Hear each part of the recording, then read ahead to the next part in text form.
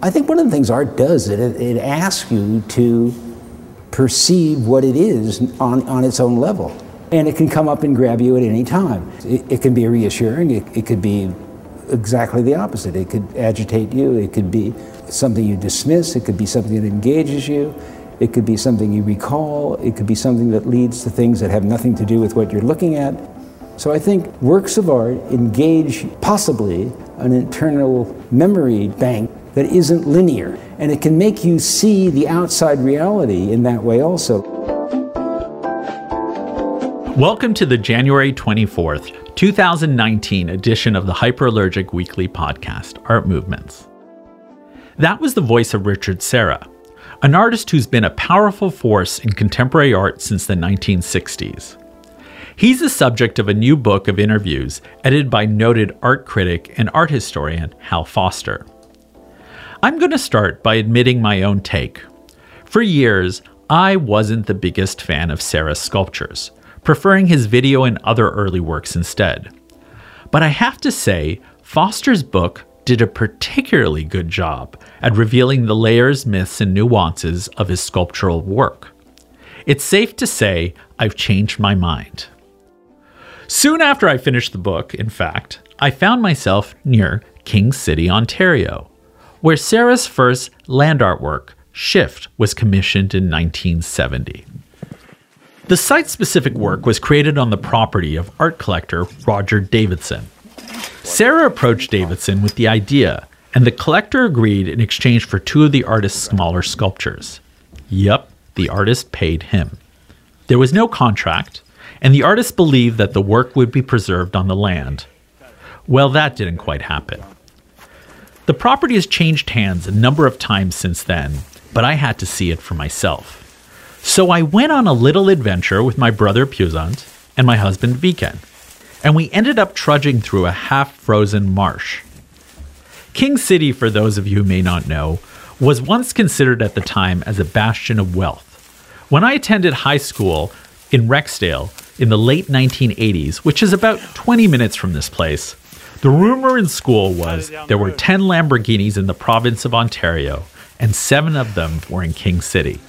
Today's Shift is buffered between a solidly middle-class subdivision and a farm. Quite a workout. There are fences all around, but nobody was going to get between me and the art. I don't think we could do it. I probably spoke too soon. We got a third of a way via what appeared to be the closest perimeter to the work when we realized the marsh wasn't completely frozen. And we probably miscalculated the type of outerwear we needed. One of us was wearing suede shoes. You didn't tell me we needed to walk through a swamp. That's Viken. He's still upset I didn't give him all the details of our trip. But moving on. I remembered that my friend Jason Paris had been successful in his visit a few years ago. So I asked him to tell us about his experience and how he got to this hard-to-get-to land work. Well, there's always something great about a large Richard Serra sculpture. Shift is different in the sense that the art isn't the only experience, but so is getting to it. The first time I attempted to see Shift in person, I got knee-deep in mud and turned back in a hasty retreat declaring, "Never again in the spring." So I went back many months later in the early winter when the ground was at least partially frozen. It's a bit of a walk from the main road through fields of muck, rows of corn, and not really much of a defined path. But after ascending a small hill, it does start to make its mark on the horizon. And when you do actually get there, you aren't only met with a great piece of zigzagging art, but also with a sense of accomplishment. And perhaps that is why I worry a bit about it. While I believe it is protected, it will likely soon be hemmed in by suburban Toronto development. So while it may always be, technically at least, that same great Serra sculpture, that whole great discovery experience will be lost. And I can't help but thinking that that experience is central to it as an art piece. Thanks, Jason. Now for the big interview. Hal Foster probably needs little introduction. He's best known for his 1983 book, The Anti-Aesthetic: Essays on Postmodern Culture, and he's been teaching at Princeton University for the last few decades. His latest book, Conversations About Sculpture, Richard Serra, Hal Foster, is a deep dive into the work of an influential sculptor who continues to push boundaries.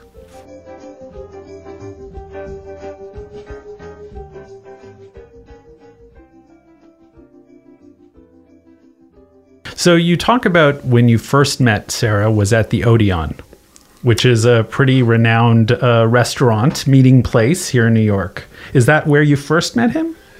Yeah, tell no lies. I mean, there are stories that come up in the book where the fictive comes into play, but no, we met at the Odeon, I would say 1983, fall of 1983. He happened to be with Frank Gehry. Why they would be interested, they were already known. Why they would be interested in a young critic is a mystery. Really? You have no idea? Well, I think it had to do with the fact that even then I was known to be associated with the pictures artists, and they had begun to emerge into attention. And I think Serra was curious about this new generation. He's very rivalrous in his take on things. So, he wanted to know who the new kids on the block were. So I think that's why he engaged me. But I also wanted to... He was sniffing around to talk a little. To him. Who's this guy? Yeah, and the Odeon back then was still a neighborhood place where people would go to hang out. It was mostly a haven for artists, performers, musicians, writers. So it was a natural place to meet. This was also back in the day when one could live downtown if one were young and meet people. In that regard, it's, that moment is closer to the 1950s than it is to today. And were you a regular at the Odeon? Yeah. I mean, it was a scene. I wasn't really a denizen, but that's where we would go to hang out. I mean, there's a clock there. It's still there, this beautiful pastel clock, and you look at it and not really care what time it was. So people hung out into the wee hours, and this was also the period of cocaine, so people could hang out. And I wasn't really a cokehead, but I certainly had friends and me partners who were. So I hung in there. It was great in that regard. So for those people who may not know the scene then, who were some of the people you'd be seeing? Or who, were there conversations going on every evening where you just sort of, people would go there as a natural place to go after an opening? What was the scene like? Just that. I mean, it wasn't quite as fabled necessarily as the Cedar Bar or Max's, but it was a place where people could talk. It was also the case that this was the moment of a huge change in the art world. With Reagan, deregulation, money began to flow into the art world. So it suddenly became a scene in this other sense too, where it wasn't just artists and writers that hung out. People wanted to hang out with artists. And so there was a bit of a frenzy to it, a bit of a social frenzy that maybe distinguished it from other hangouts. But yeah, it was great fun, and it wasn't just fun. We really did talk, and that's where Serra and I first began to speak. And whereabouts were you living at the time? Well, he was on Duane Street, where he still is, and I was on Broome Street. So you guys were practically neighbors. Yeah. Yeah, we've seen a lot happen to that neighborhood over the years. The conversations you had then, how did they begin generally? I mean, because you mentioned that he was interested in some of the work you've been doing in the Pictures Generation and that. So what were some of the initial conversations? What do you remember most about them?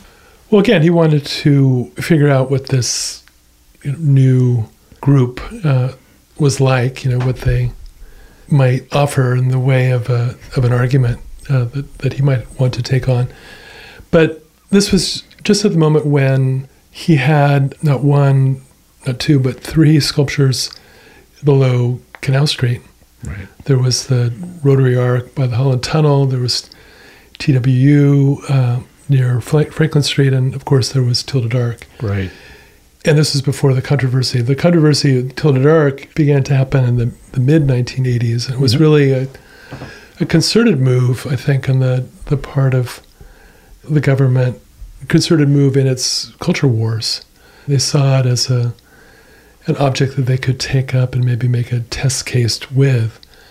So, that drew me in further with Sarah. I testified at the hearings. Mm-hmm. The hearings were really set up against the piece. I think he's right in his analysis in the book of that situation. I testified on his behalf. It was such a difficult time for him. He was such an object of abuse that I think he withdrew a little bit. In any case, we fell out of conversation for a good while there. I think rightly so. He felt not only the art world, but the weight of the government on him. It was an intense period for him. And for those that may not know, Tilted Arc, of course, was that big work near the federal building, right? That sort of cut across the plaza. And at the time, there were a lot of stories going around. Some people said the people who worked there didn't like it. There were all these types of things. So when you said that there felt like there was a concerted effort, what were some of the signs for you of that? Well, there was one judge in particular, a guy named Judge Reed, who really opened up the campaign. But there was the General Services Administrator named William Diamond, who I think really came in with an idea that he could make a name through this controversy. So the hearings did seem to be tilted from the start. Part of the pun. Yeah, and sadly, you could almost see it before it happened. It pitted, one public that supported the sculpture, very much a downtown public, mm-hmm. But there was support, extensive support in the art world. It also divided the art world. But it pitted that public against the public that wanted to use the plaza for picnics. But that was also semi-false, too, in that the plaza was a very disused space. The fountain didn't work. But the hearings were crazy. You heard the damnedest theories that somehow the sculpture would create a rat problem, that somehow the Ark was a perfect vet for bombs that could take out right. Federal buildings. It was my first encounter really with culture wars at their most paranoid. Right. It's nothing compared to today, but right.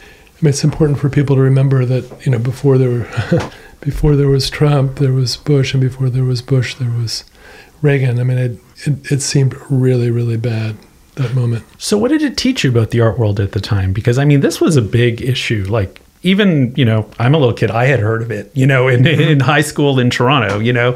I had heard about the case now, but that clearly must have maybe shifted your thinking or maybe enlightened you about a certain aspect you weren't aware of at the time. Anything?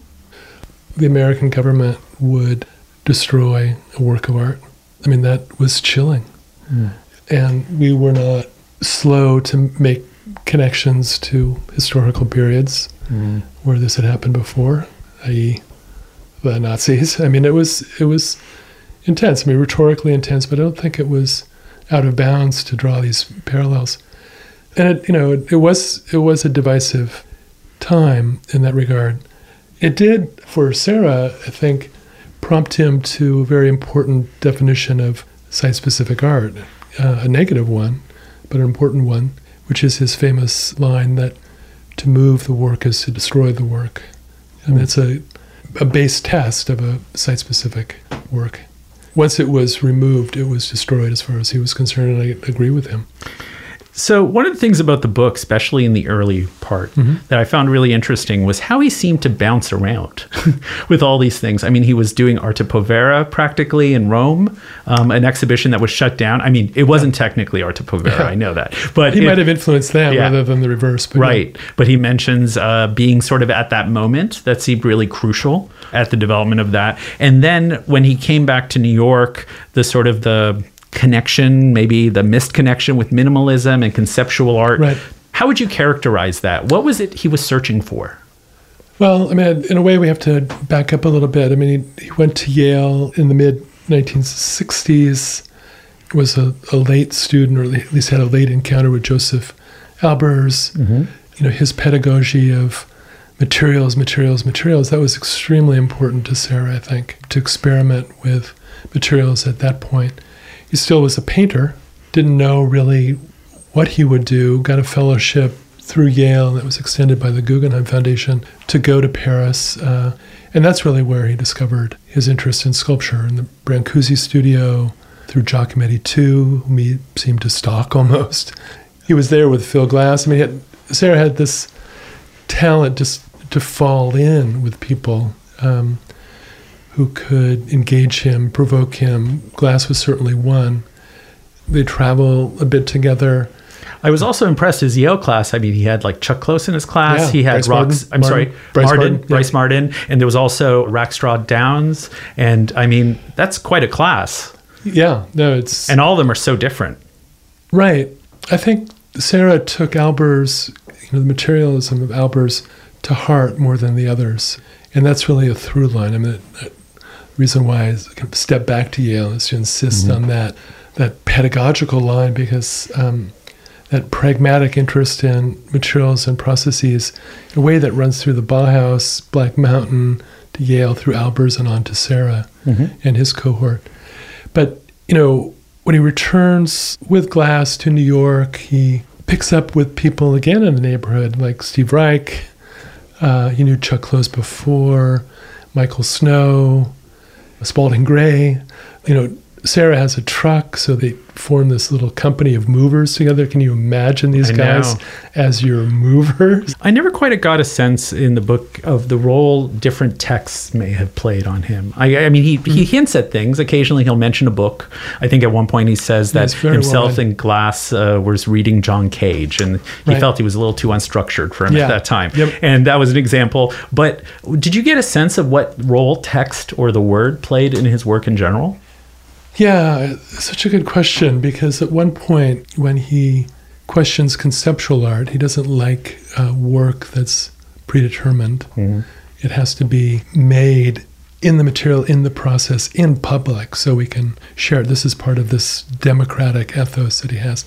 So he doesn't like how in conceptual art the idea is the machine that makes the art, to quote Sol LeWitt. So you'd think that he'd be suspicious about texts. But at that point I asked him, well, what about your verb list? I mean, this is a work for you, this list of verbs and they're really actions and processes that you want to enact on materials. And he qualifies it. He says it's not a work. It's really a prompt for work. Right.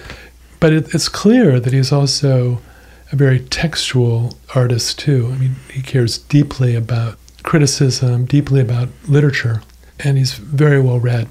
So other texts that I think are key for him, George Kubler, The Shape of Time, is absolutely essential. It was very important to Smithson and others in his cohort. And in fact, we have a conversation titled Prime Objects, which is an idea drawn from Kubler about how traditions shift. What is it about a particular work that redirects an art form? And we talk about his own prime objects, what he takes now in retrospect to be moments in which his work is redirected. And they're not, they're not expected ones. So that's absolutely a key text for him. So there are many. I've mentioned Emerson, Camus. He talks about the clarity of French critics, French writers and critics. Who was he talking about in that case? Well, in the first instance, a writer not much read, in this country at least, Michel Butor, but a writer who is, Roland Barthes. Serra loved the lucidity of Barthian prose, and that clarity is, for all the messiness of down and dirty minimalism, that clarity of thought, that clarity of form, that clarity of structure and sight, that's crucial to Serra as a value. And another enlightening moment in the book was his discussion and your discussion of institutional critique. He seemed to think that it wasn't going to last the test of time. Am I right to characterize it that way? Yeah, that's another controversial moment where we, in a way, agree to disagree. And here's his thinking there. Another text, another philosopher important to him is Bertrand Russell. That's odd because he's not much read by people like you and me anymore. But in Russell, there is the line that to develop a critique of one language, you really need to develop a different language. This is an idea that's very different from my own orientation in deconstruction, which insists that you have to be inside the language to critique it. And that's really the position of institution critique, that you have to be in the institution to critique it. For Serra, that's a failing, indeed a fatal flaw. The work that, in a way, follows him in his insistence on sight, that moves from a physical idea of sight to an institutional one, takes it up to question it. What is an institution? What are its discourses? I.e., artists like Michael Asher, Daniel Buren. Serra feels that they're too dependent. The deconstructive posture makes them too dependent on the institution so that they do not develop a sufficiently autonomous language of their own. The autonomous artwork? Well, he would say only semi-autonomous, I think, because, again, Serra's one of the authors of the very notion of site specificity. The difference is, how far do you want to go with sight? And he wants to insist that one must stay with, stay with a physical understanding of sight and a phenomenological understanding of the viewer. That's where he locates his art. I question him on both terms because I'm as influenced by the artists who develop his idea of sight, and indeed by artists, not to mention theorists, who think very differently about what the subject of art, what the viewer of art is. And that's in a way where we have our fiercest disagreements. And I think that might interest readers the most. I mean, that's where not only personal but generational differences come into play. Right. Well, you definitely push back in the interview a little bit. I get there's a little bit of disagreement, which is good, and definitely makes for interesting reading. So I want to talk about one specific piece because, I have to say, within the bigger body of work of Serra, I can never figure out how it fits in. And that's Television Delivers People. Because, it seems like an outlier, in my opinion. I think it's an incredibly important work, particularly someone like me in media. It's like, and as a writer and all this thing, I think it's really an important piece that's become more important as the years goes by. How does that fit into his bigger body of work? Did you have a lot of conversations about that piece? Well, not a lot. We've talked about it elsewhere. We wanted to keep the focus of the book on sculpture. And when I do bring it up, when we do talk directly about politics and art, he says, in effect, that he wants to keep our focus on sculpture. But, for me, too, it's a very important piece because it does open out into a critique of media that he might otherwise find suspect. On the other hand, that work does go to his criticism of the image of the media. That's a through line of his work. He's very skeptical of art that stays within the picture. I mean, quite literally, he says he gave up painting when he visited Madrid and saw Las Meninas, the great Velázquez painting, and saw how complex it was in its framing of the viewer. And he thought, well, that's it. Like literally it. That's the limitation of the image, too. He wanted to engage the body, he wanted to engage structure, he wanted to engage space and sight. So there's a philosophical animus against the image that's hooks up with a political suspicion of media. And Television Delivers People is a key expression of that general political distrust of the media. He's made other political works too, but he would insist, I think, that the politics is in his art, is in the form of his art. So let's talk about that part. Right. Because I don't think it's immediately apparent to most people, probably, what the politics is of Richard Serra, particularly in his sculpture. Right. Well, there's certainly the politics of the controversies of the work and how they played into the culture wars. But this is how I would frame it. And I think this is how we came to understand each other and maybe draw each other into an agreement that we did not have before. Serra insists on the abstraction of his work. It's very important that it's not an abstraction from the world, but that his work is intrinsically abstract, that it has nothing to do in terms of content. Representation, any of that, right? With the world. I mean, again, this is the animus against the image. That's qualified when we talk about symbolic forms in his recent work. But that's his insistence, and that's his commitment aesthetically, too. He loves abstraction. And at the same time, his work is involved quite literally in the world. I mean, the key moments is when he breaks out into space, first into the gallery, but then into the city, into the landscape, and embeds his work. So it's abstract in its language, but embedded in the world. And that's where I think he comes to square the circle of the old opposition of autonomy versus engagement, autonomy versus commitment. I think, in a way, he plunges abstraction back into the world and thereby complicates it as it engages architecture, as it engages urbanism, as it engages even the experience of a landscape of property. Right.